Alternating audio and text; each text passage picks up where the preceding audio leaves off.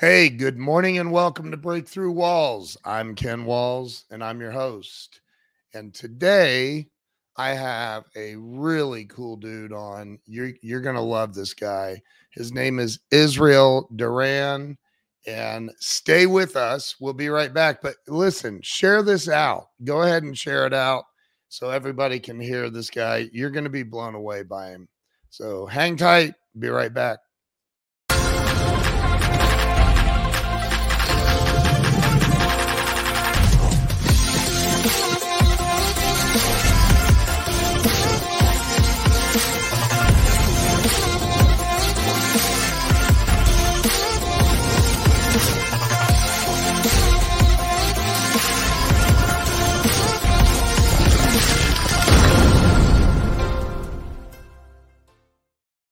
And we are back. Let me bring the man, Israel Duran, on.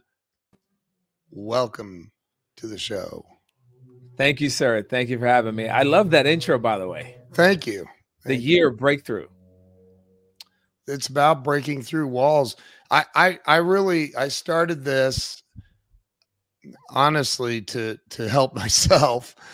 I was like, okay, I got to interview people, hear their stories about how they broke through. And because look, as an entrepreneur, just in life, we all like hit those walls and don't know how we're going to get through. And, you know, somehow we always figure it out. So I'm really grateful to have you here, man. And I apologize for my voice. It's been gone. It's just now coming back. So, but here we are. Yes. So start with telling everybody where you were born and raised. Great question. So I was born and raised in Danbury, Connecticut, small town in Connecticut. And growing up, you know, I went through some things, I guess you could call it walls that have been in front of me. You know, I grew up with my mother. My mother raised me and my sister until I was about 5 years old. My stepfather came into my life when I was about 5. And I grew up with some strong parents, you know, that raised me up to understand life. The thing, though, Ken, that really touched me as a child, and I always talk about it when somebody asks me the question you just asked me, is the fact that my father stepped into eternity at the age of 29, my actual biological father. Wow. And I was only about 3 months when my dad passed. And that did something to me. You know, in my mind, I didn't have identity, you know, and I had to break through that as I grew up, and I had to grow quickly. I had to grow up very quickly. I didn't really have the benefit of taking my time, if you will. And I thank God for it because it's made me into the man I am today in business, the leader, and it's helped me to help others that maybe have gone through similar things as well that are in business and entrepreneurship. How old were you when your father died? 3 months. Oh my gosh. Wow. 3 months. Yep. Wow. So, I mean, then you never really knew your father, I guess. That's true. That was what I wanted for my Christmas present. I was born on the 26th of December. Wow. So my mother would always try to get me one present for both, you know, for my birthday and Christmas. Yeah. And I always used to think in my heart, it's like, all I want is to sit down with my dad. Right? I just want to have a conversation like every child does, you know? Yeah. And growing up, I had to deal with that. And I made a lot of mistakes, Ken, a lot. Yeah.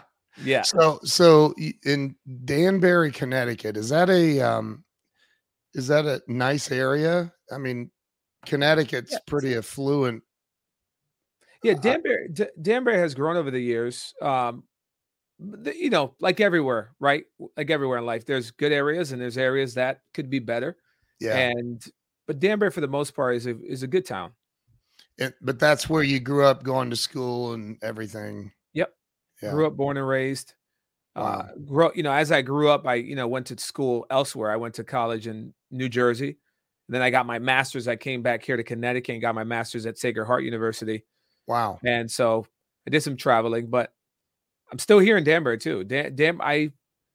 I'm here because of more, I guess you could say, purpose. Yeah. And I do travel a lot, but Danbury is one of those towns where it's a good town.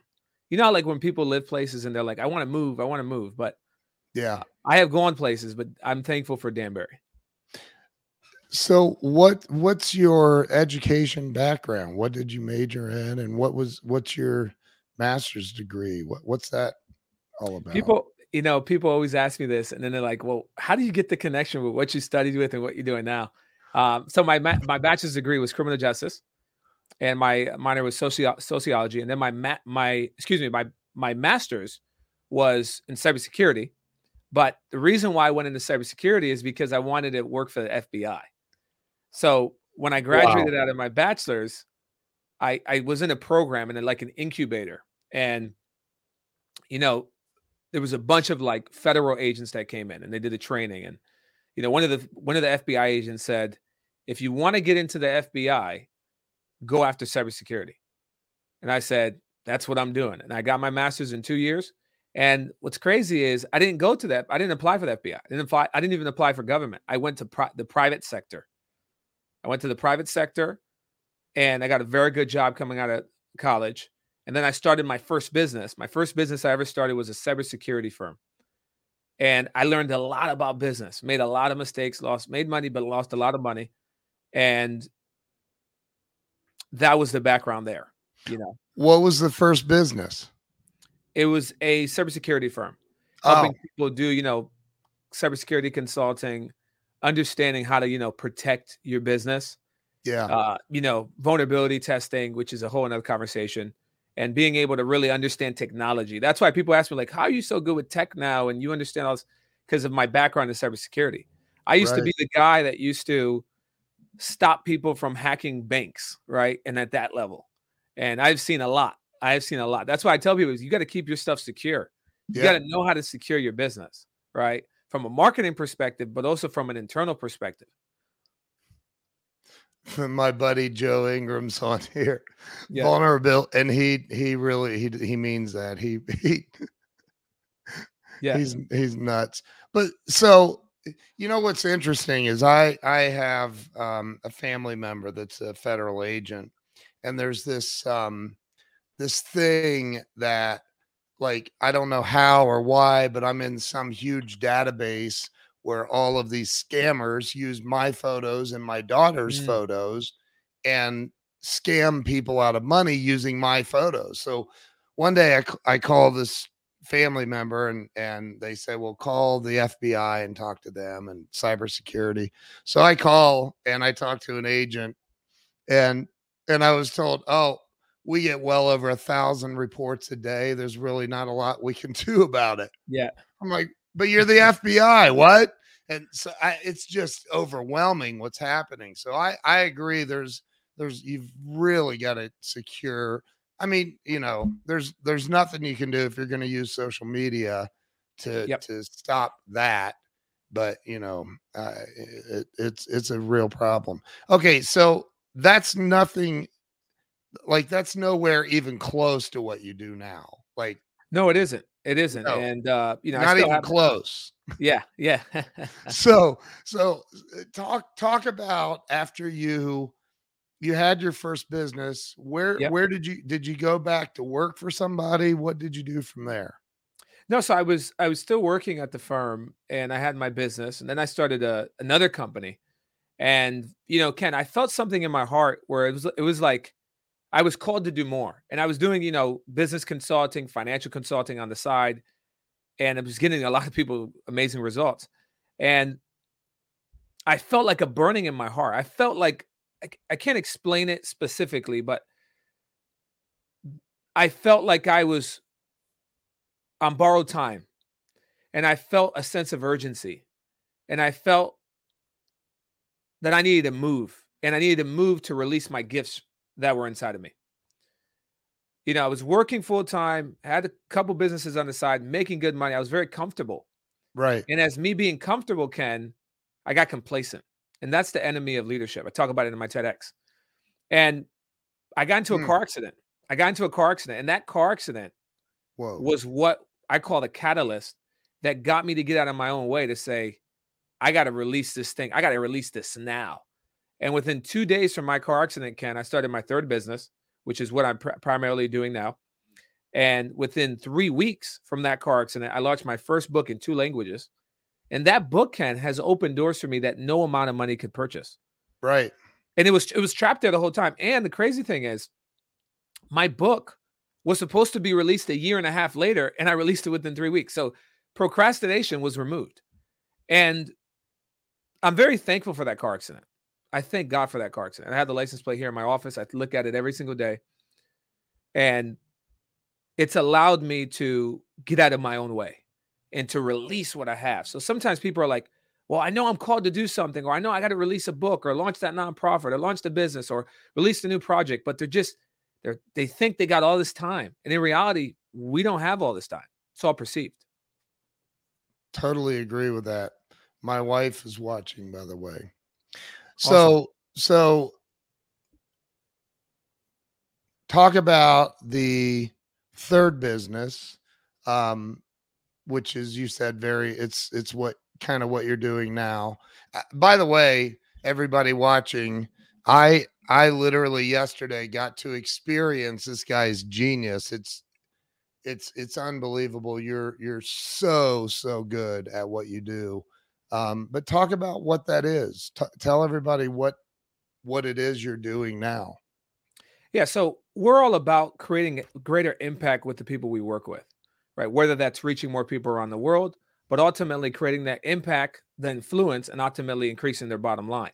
Right. And there's 3 S's that we focus on. So, and I have had a lot of people ask me questions on this, like, Israel, how do I unlock online growth? How do I scale? How do I reach more people? And it really comes down to these 3 S's. Having the right systems in place, which you're big on this, Ken, right? You're a systems expert. Having the right systems in place to be able to position the actual brand properly. So we do a lot of that positioning with systems. And then having the right, if you will, speaking strategy, or how to tell your story, right? Or how to leverage your story and your history to be able to create a bridge and a connection with the people you're trying to serve, right? Yeah. And then using social media, Ken, because as you preach, a lot of people are not understanding the power of social media. There's 2.9 billion people active on Facebook. There's about 2.6 billion people active on YouTube, about 1 trillion or 1 billion people active on TikTok. And on LinkedIn, there's about over 600 million. I mean, this thing of social media is constantly changing. And there's so many businesses that are like completely disconnected from it, or they're confused and they don't really know how to put their social media strategy with their systems and their speaking together. And that's primarily what we do right now. And it's been awesome. It's been awesome. You know, this was maybe 4 or 5 years ago, maybe more. I don't know. I looked at, and I'll say their name. I don't care. I don't think they'll sue me. Kohl's, which is a multi-billion-dollar corporation. Yep. And we were living in a little area in Ohio, and I went to their Facebook page, right? And they have individual Facebook pages for each location, which I think is a good idea. They had complaints, like people complaining about customer service and all kinds of problems. And nobody was responding to these people. Nobody. Their rating was, horrible. And I'm like, there's so much red tape to get to the people that make decisions about that stuff, right? There is such a and when I see that, I think, I'm not going there. They have a 1.9 star rating out of 5. That's insane. I'm not going there. I'll go somewhere else.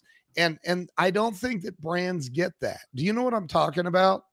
Yes. It's the, and this happens to a lot of companies, not only the specific company you mentioned, but, they start growing, but then they start getting, for lack of a better word, like careless. Yeah. And you don't pick up those fragments. You don't have a structure where you're able to spread your wings and still keep the same quality. And this is, even small businesses, a lot of small businesses not even at that level. Like, they have a social media presence, but they don't manage it. And they're missing opportunities, so yeah. I know you've seen this. People go, I'm too busy. I don't have the time. And I always think about people like Grant Cardone or Gary V, who these guys. Grant runs what 20 different companies or whatever, and Yeah, he's he's doing great. his own social media. He has a team Yep. also, but he's doing his own videos. He's doing his own, stories and reels and I think, how can you, as a business owner or a salesperson, maybe you don't even own the business, but make great money in commissions or whatever. How do you address that with your clients when people are like, Israel, I just don't have the time to put into social media? Well, that's the number one thing that we do. We help people save time.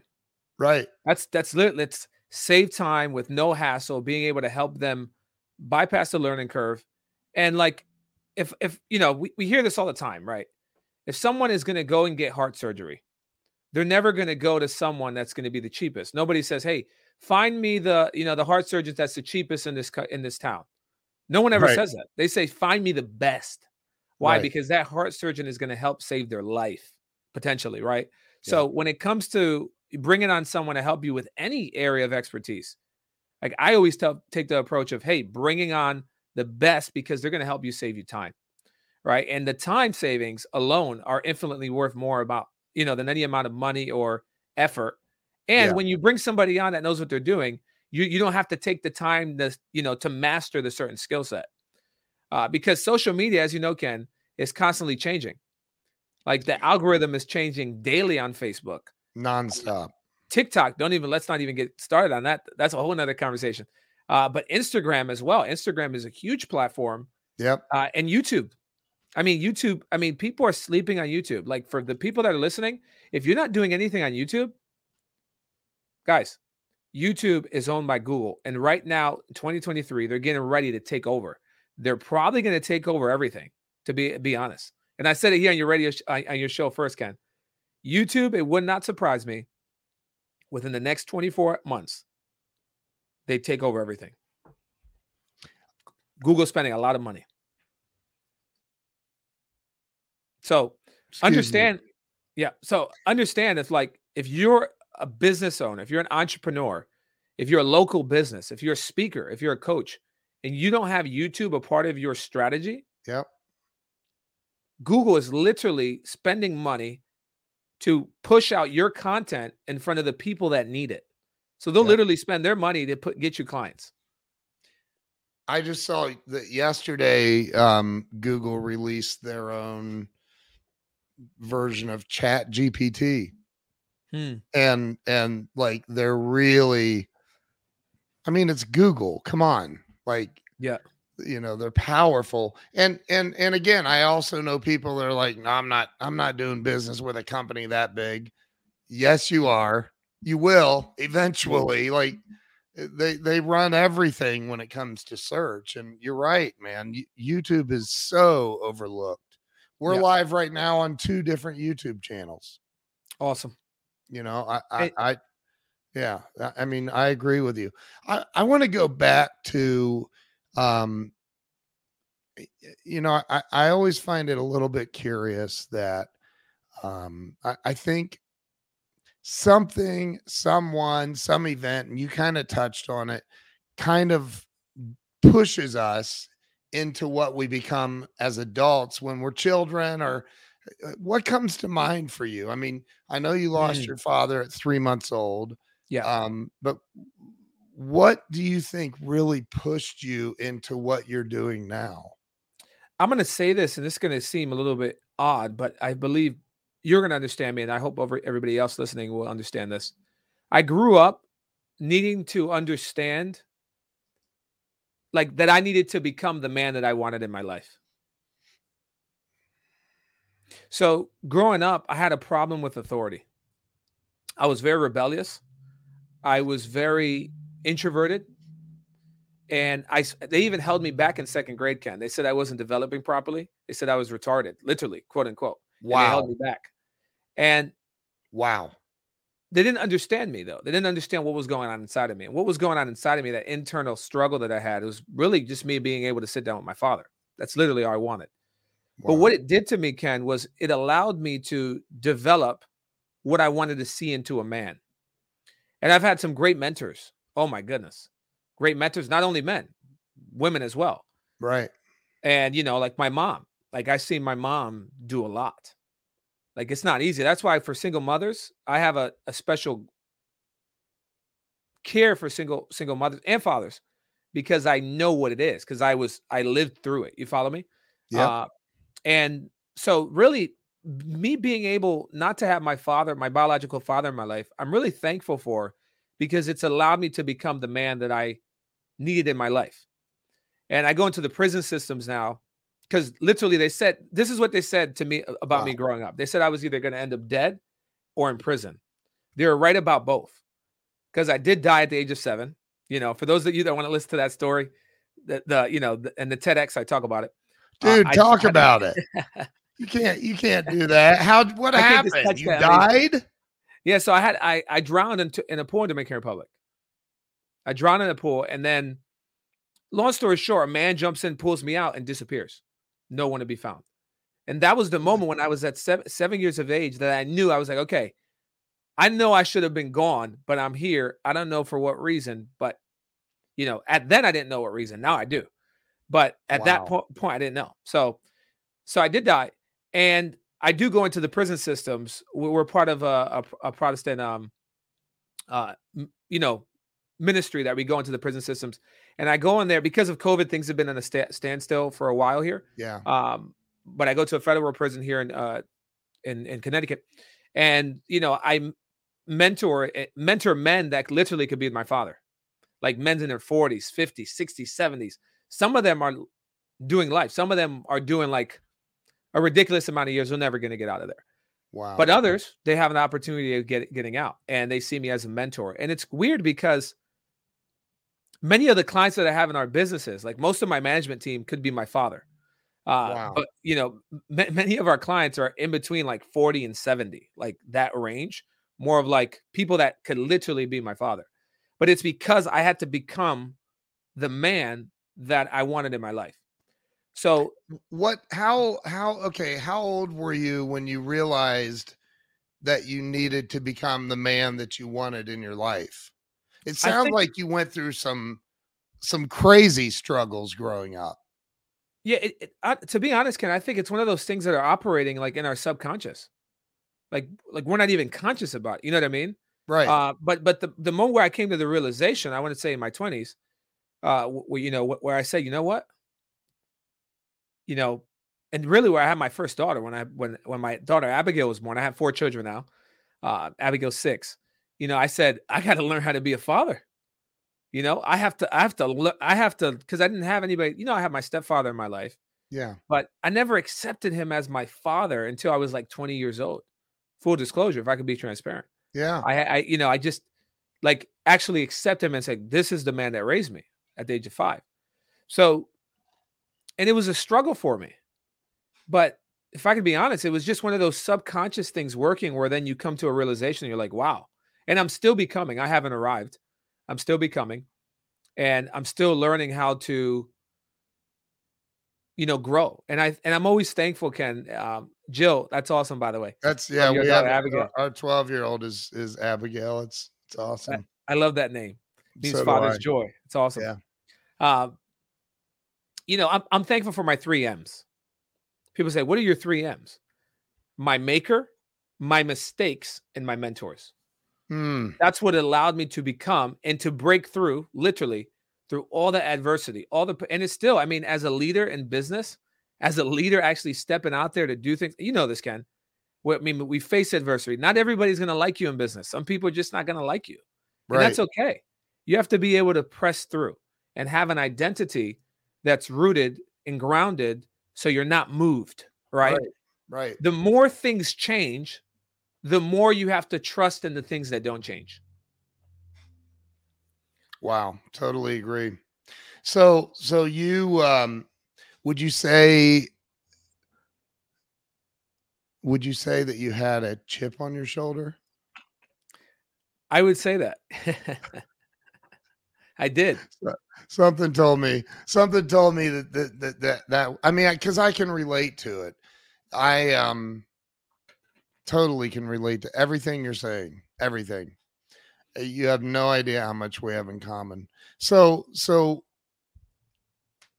talk a little bit more about, because I watched you yesterday on a meeting with me and Craig Deswalt, and I was like, wow, this dude knows his stuff. Like, you really do. At one point I was partners with Facebook, and I watched you do things with Facebook yesterday. I was like, I didn't even know you could do that. Like, wow, that's incredible. So where did this, I mean, you don't learn that doing cybersecurity studies in your master's program. Yep. Where did this come from? Experience under fire, going Mm, through it, putting my hand to the plow, everything in my business. We have a team of about 19 now, by God's yeah, grace, and about yeah, 26 in total. But everything in my company, I know how to do to a T, but I delegate. yeah, I you do. delegate. But I know how to do to a T, because if I'm really going to be stewarding and working with the people that we work with, and I'm not going to name drop, but we work with some very private clients,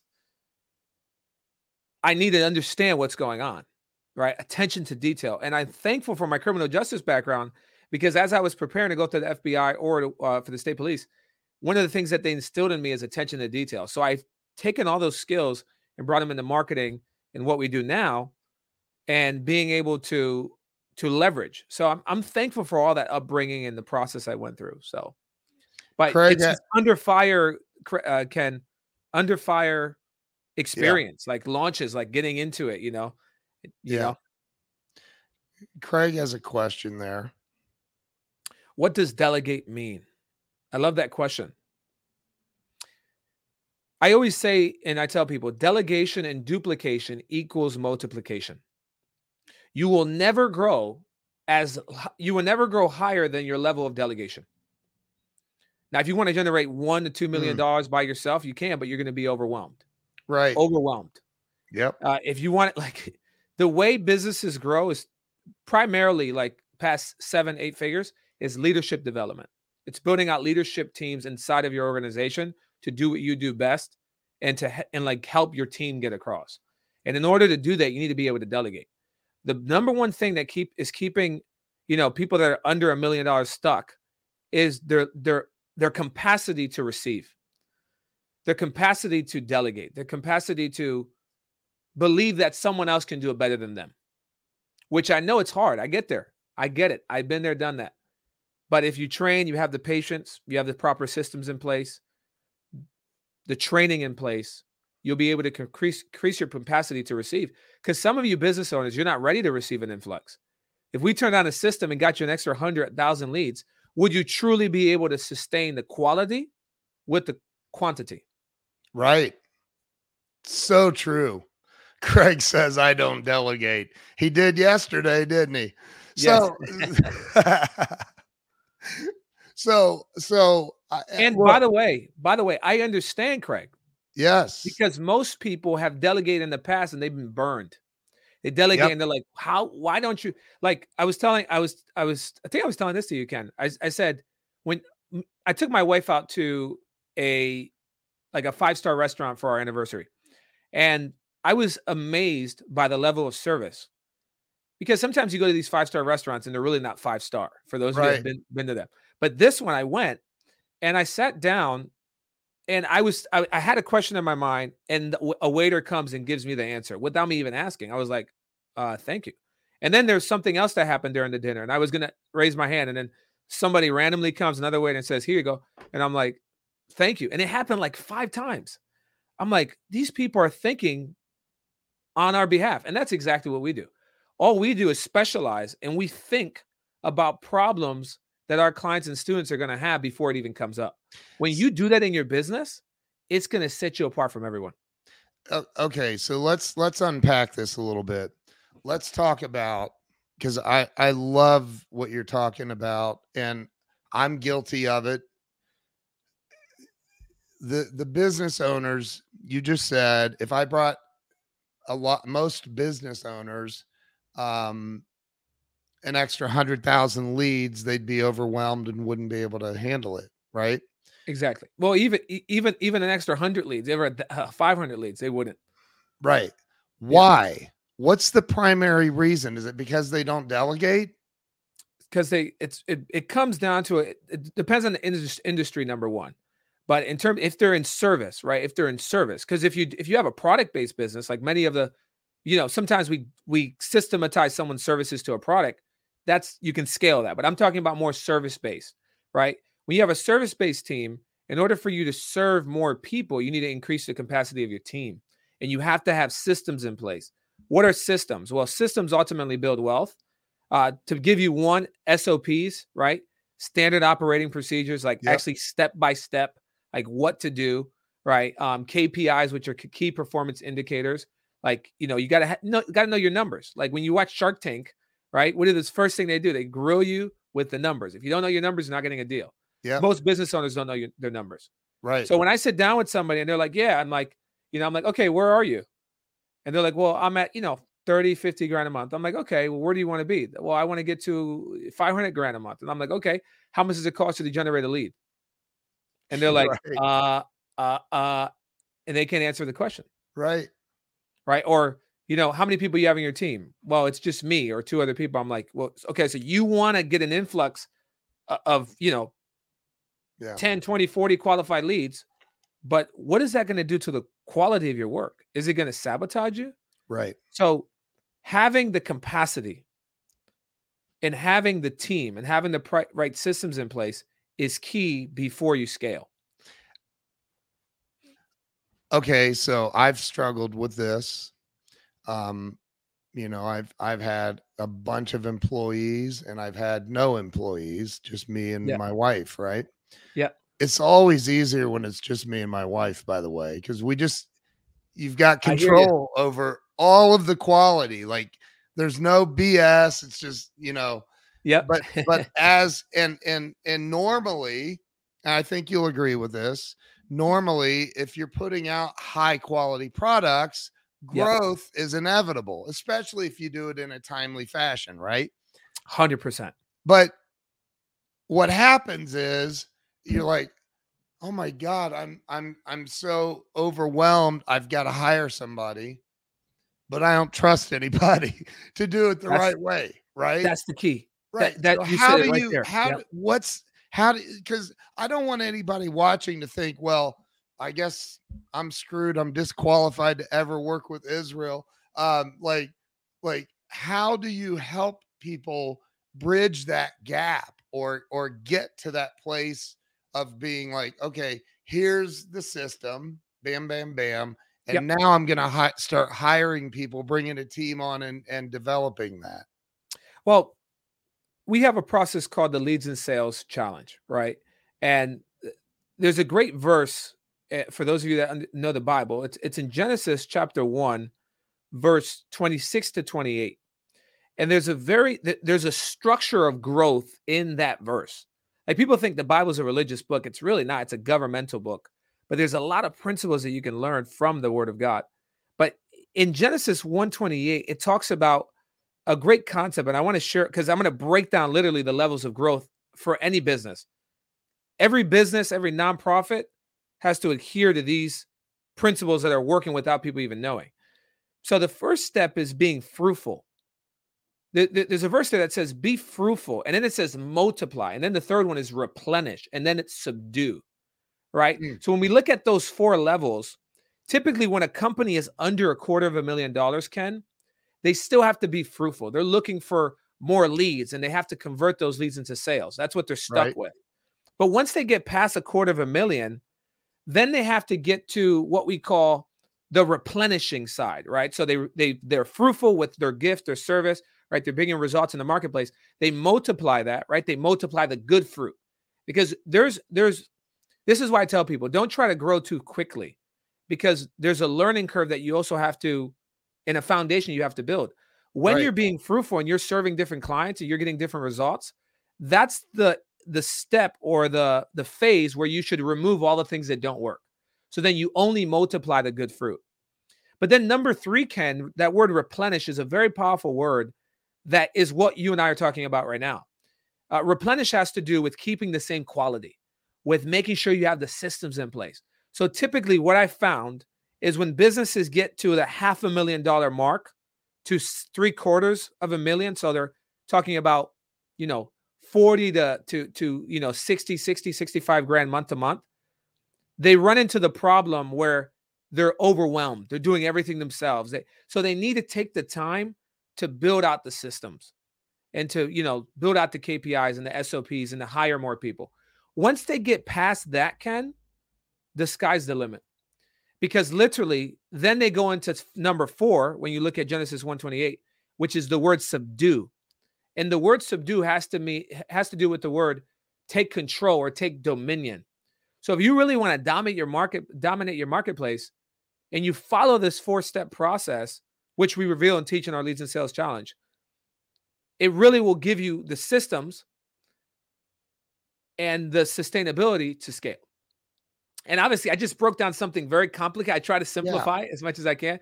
Sure. I can go very in depth with each point. Right. But that's the overall essence. And depending on where someone is, you implement the right medicine for them to grow. I invested $20,000 in a coaching program with Grant Cardone. And the primary thing that I got out of it was if you're going to scale, which you should be scaling. I mean, Grant talks about this, and I'm sure you do. There's no such thing as a flat line in business. Like you don't stay, if you watch your statistics, if you're on a flat line, you're eventually going to go down. Flat line in the hospital means, you're dead. Right. Yep. So, yep. And he said, if you're going to scale, you have to develop a team. You have to bring on more people. And that keeps me awake at night, quite frankly, because I've had the team, and I've had the team that I didn't watch, didn't have the right systems in place. And, I don't think they intentionally took advantage, but they did. And things didn't go well. What do you say to somebody that has been there, that's been screwed over, that or feels like they were screwed over? Honestly, I look at it and go, you know what? It's my fault. I didn't give them the right direction or guidance or whatever. How do you move them out of that resentment phase of I had all these people before and into the, okay, let's start building a team and expanding and growing? What do you say to them? I would ask them one simple question. Do you want your work to continue to make a difference 50, 100 years after you leave this earth? I love that. If they answer no, then I just keep doing what you're doing. If they answer yes. Yeah. I love that, dude. Love that. You're not, you said I'm not going to name drop. You won't name drop anybody? I mean, you've worked with some big names. Yeah, I work with some big names, but I've also worked with local businesses. I mean, honestly, our team, one of the things I'm very thankful for is the ability to be able to serve people that have one thing in common. It's all about the purpose. It's all about the service. Yes, we have helped people make a lot of money. What most people make in a year in just a couple of days, or in a couple of years in just a couple of days. But that's not really my goal. My goal is how can I, through our company, through our services, through the partners that we work with, the leaders in different areas of influence, make and create a ripple effect around this whole world. And that's what keeps me up at night. When I got into my car accident that I got into about 5 years ago, when I came outside of that car, Ken, I really believe that what was deposited into me when I died at the age of 7, because I was different when I died and I came back. It was like something put something inside of me. I believe that it was activated during the car accident. And that is a gift of acceleration, a gift of urgency. I can't tell you how many people I've sat down with, Ken, that tell me, they're like, dude, where have you been my whole life? And I'm like, this is why I'm still alive. And I understood that the reason why I was given a second chance at my pool when I passed was because of purpose. But what I didn't understand is that purpose is connected to another P that equals people. And truly, my partners, my clients, my students, my family is what I believe keeps me alive. So I'm very thankful and grateful for it. Okay, so this is, I mean, anybody watching, if you have a business and you want to grow it, this guy is, you get on one meeting with him for 5 minutes, you'll understand. But you go into the prison systems, you're not teaching business in prison, especially to a lifer, right? Yeah. What are you doing in the prison systems? It's primarily fathership, discipleship, leadership through the word of God, it's a ministry, but it's really helping these men get back their identity. Over 80% of them don't have their fathers, didn't grow up with their father. They died, they were incarcerated, they just left, or their mothers. And it's just a system that I want to do my part of making a difference. I want to do my part of eradicating the ignorance. You know, what is ignorance? Ignorance is not bliss. Ignorance is a lack of knowledge that typically destroys people. Yep. And many people are not clear on two things in life: who they are and why they're here. And they get distracted and they go, so I want to do my part of destroying that ignorance and bringing light, bringing knowledge. The word knowledge is actually the word that's connected to the word light or illumination. And I believe I have a responsibility of doing this. And I say this to everyone. You have a responsibility. If there's a gift inside of you, there's knowledge and understanding, and you see other people struggling, you see a certain demographic struggling, and you're comfortable because you already reached the 7 to 8 figures that you got, and you're like, oh, you know what? I'm going to take it easy. It's a disjustice because there's other people that you can reach, and you're selling yourself short. I said this to a guy. I went to go buy a property here in Connecticut, and I went to go visit. I was looking at real estate. And there was a guy that lived across the street. He was outside. Yeah. And I went to see the property, and he, me and him started talking. The guy's from Mexico. And we started talking about business. And he said, yeah, I have a business here. I have over 400 clients in the nearby town. And, he's doing very good for himself. And he said, yeah, I could buy the house from cash right now. And, bragging all this stuff. And I said, oh, that's cool. And I said to him, I said, well, what's your next step? Like, what do you want to do moving forward? And he said, oh, no, I'm good. I'm comfortable. I'm just sitting around, I'm good. I have all the money I need. I have my house. I have, I'm good. I'm comfortable. I don't want to continue to grow. Wow. And I said to him, that's a selfish thing that you just said to me. I said to him straight up, I said, that's selfish. And I said to him, I was like, do you know how many people right now, children that you can help in Mexico, if you decide to continue to grow? Even if you didn't need the money, you can donate it. You can invest. You can empower others. And I hope he took my advice, and I hope he started to grow. And that shows wrong motivation. This is why when you grow a business and you grow a team, your motivation can not only be money. The money's important. You need to have the money. You need to create the money. But there has to be something that's greater than you. And there has to be a bigger vision. So that's what I would want people to receive, and to not sell themselves short, to think about the people that have been praying for them with the solutions that they have inside of them. So you can help deliver them. Wow. Amen, dude. That's amazing. So you said that you help them discover who they are and why they're here. And I think that I would imagine that the average human of the 8 billion people on this planet, I would imagine the average person wonders on a daily basis, maybe not daily, but they wonder, why am I here? Yeah. What's the reason I'm here? Is it just to serve God? Is it, which I don't think that's why. God, I don't think God has an ego problem where he needs me Yep, telling him how great he is. He knows he's God. Hopefully he exactly. knows. Um, God is not insecure. no, right. He has I was no ego problem. yeah. Right. So what do you how do you I'm trying to think how to word this question, Israel. How do you help people discover why they are here? Because I think everybody's here for a different reason. 100%. Well, directly, we have a 4-step process.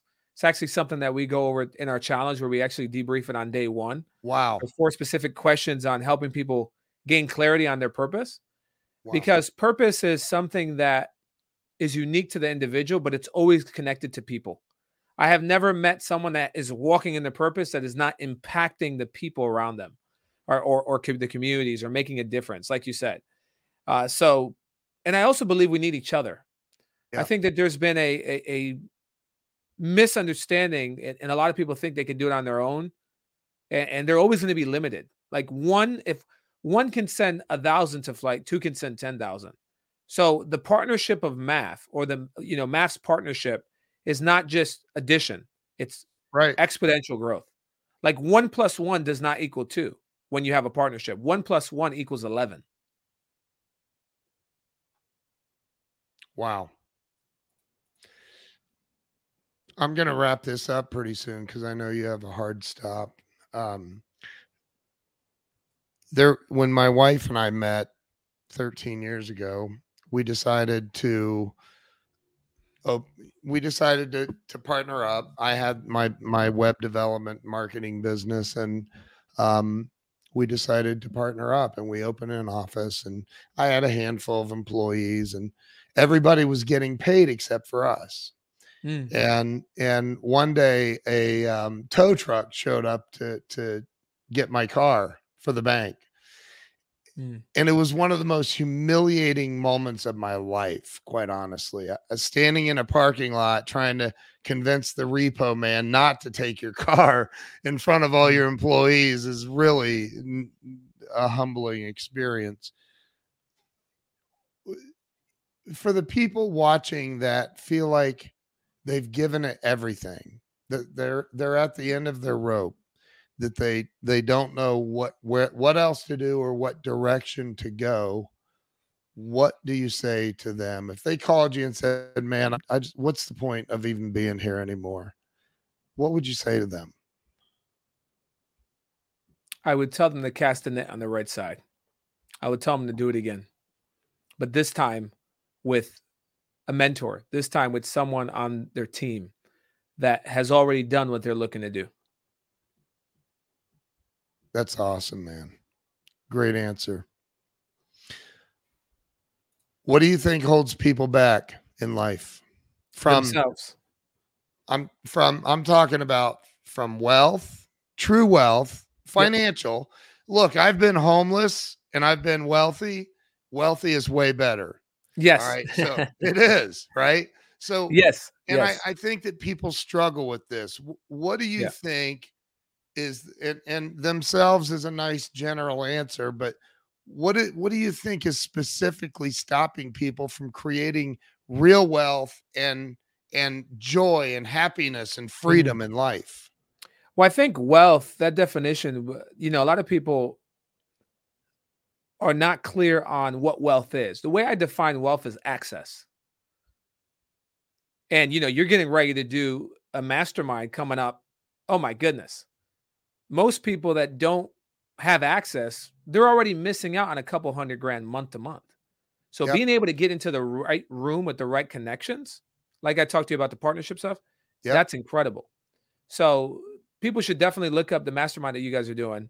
We'll be there as well, and Yep. it's going to be a great blessing. But realistically, it's access.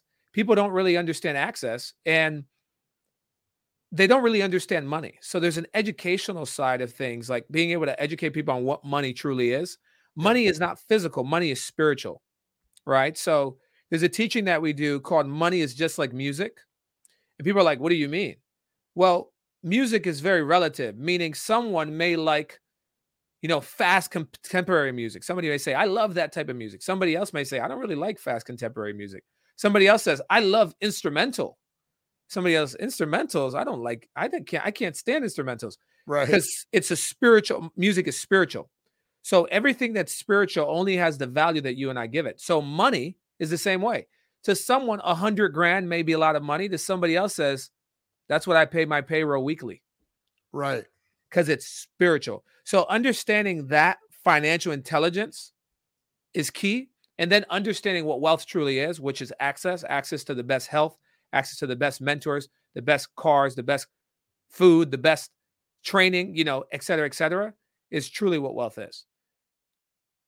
Which I'm pausing myself because I can go deeper, but dude, no, and I know you can. I know you can go way deeper. I love that answer. That's maybe the best answer. And I always ask that question. That may be the best answer of all time, because I do think that you're correct, man. Like when you have money, there's nobody that you can't reach, really. I don't think. I think you're right, man. That's a great answer. But one of my favorite guys in the Bible, when I train speakers, I talk about 3 people that begin all with the letter J: Joseph, Jesus, and Joshua. And one of the things about Joseph I'll share here is Joseph was in prison for 12 years. When you study Joseph's life, he was in prison for 12 years.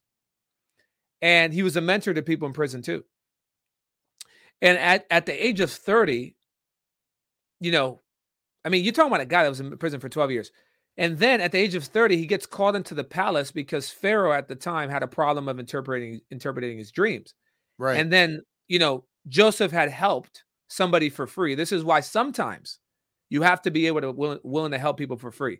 This is going to speak to somebody. Sometimes you have to do that. You got to use wisdom in your business.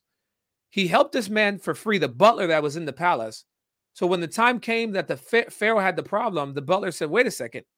I remember of a young Hebrew boy that helped me with the problem that you have when I was in prison, and he helped restore me to this office. You should call him. And the story, to make a long story short, Pharaoh calls Joseph out of prison. And when Joseph prepares himself to face before Pharaoh, the story says that Joseph shaved himself and he changed his raiment. This shows us that Joseph was trained. He had mentors like Potiphar, his father. And then it says that when he went into the palace, Pharaoh said to him, he said, Joseph, I heard you have the ability to interpret dreams. And Pharaoh's answer is so amazing that I want to leave with everybody here now because it will help you increase your sales by far. He said to Pharaoh, he said, it is not in me, but in God, who shall give you an answer of shalom, which is the word peace. And instantly Pharaoh was closed, to the point where Pharaoh pulled out his ring, which represented all of Egypt's wealth, literally. I mean, if you took Egypt's wealth, you would have to connect it to the signet ring because it was the ring that the governor or the Pharaoh would sign everything, every declaration. There's no amount of money that you can pay for this, literally. A man that was in prison for 12 years. This is why when people have imposter syndrome, I tell them, you need to understand that your gift is bigger than your imposter syndrome. Here you got Joseph, a man that was in prison for 12 years, steps into the palace with a 10 to 15-minute conversation. Pharaoh invests his ring. Wow. This is why you need a mentor. This is why you need someone to help you get out of your own way, because you're too close to yourself. And as much as effective as you are, as high level as you are, you could be, guys, we work with people that are up there. Doesn't matter how high you are up there. If you don't have somebody else objectively being able to help you see what you don't see, you're going to miss things that are right in front of you. And it's a very dangerous place to be. So I encourage you guys to be like Joseph and release your gift. Wow. Dude, drop your mic. I'm just kidding. That was awesome. What a great lesson. That was awesome. Wow. Thank you, sir. I when you said those words, I instantly saw Joseph and I knew I needed to share. I don't know who's listening here, but someone needed to hear what we just said. Incredible, incredible wisdom. Now you guys hopefully understand. Craig and I have partnered with Israel on some stuff, and dude, you are you're amazing. You're amazing. Thank you. Thank you, sir. Thank you for having me. Appreciate you being here. I'm going to end the live stream. Where can everybody follow you? What's the best place? If they go to israelduran.com, you can Which find I all. have scrolling across the Yep, bottom. israelduran.com. You can find all access. I also have free gifts on there as well. And yeah, would love to hear from people. I'll be looking at in the comments on this as well. If Awesome. anybody has any questions as well, I'll make sure to answer. Awesome. Israel, thank you so much for being here. Look, my wife, unbelievable interview. Thank you for being here, man. You're awesome. Appreciate you. Thank you for having me. All right. And you guys make sure you go over to IsraelDuran.com. It's scrolling across the bottom. Somebody type his website address with the www in there so it's clickable in the comments. And let's get him some traction and get the world needs to know this guy. So thank you, Israel. Thank you, sir. See you guys. Have a great day.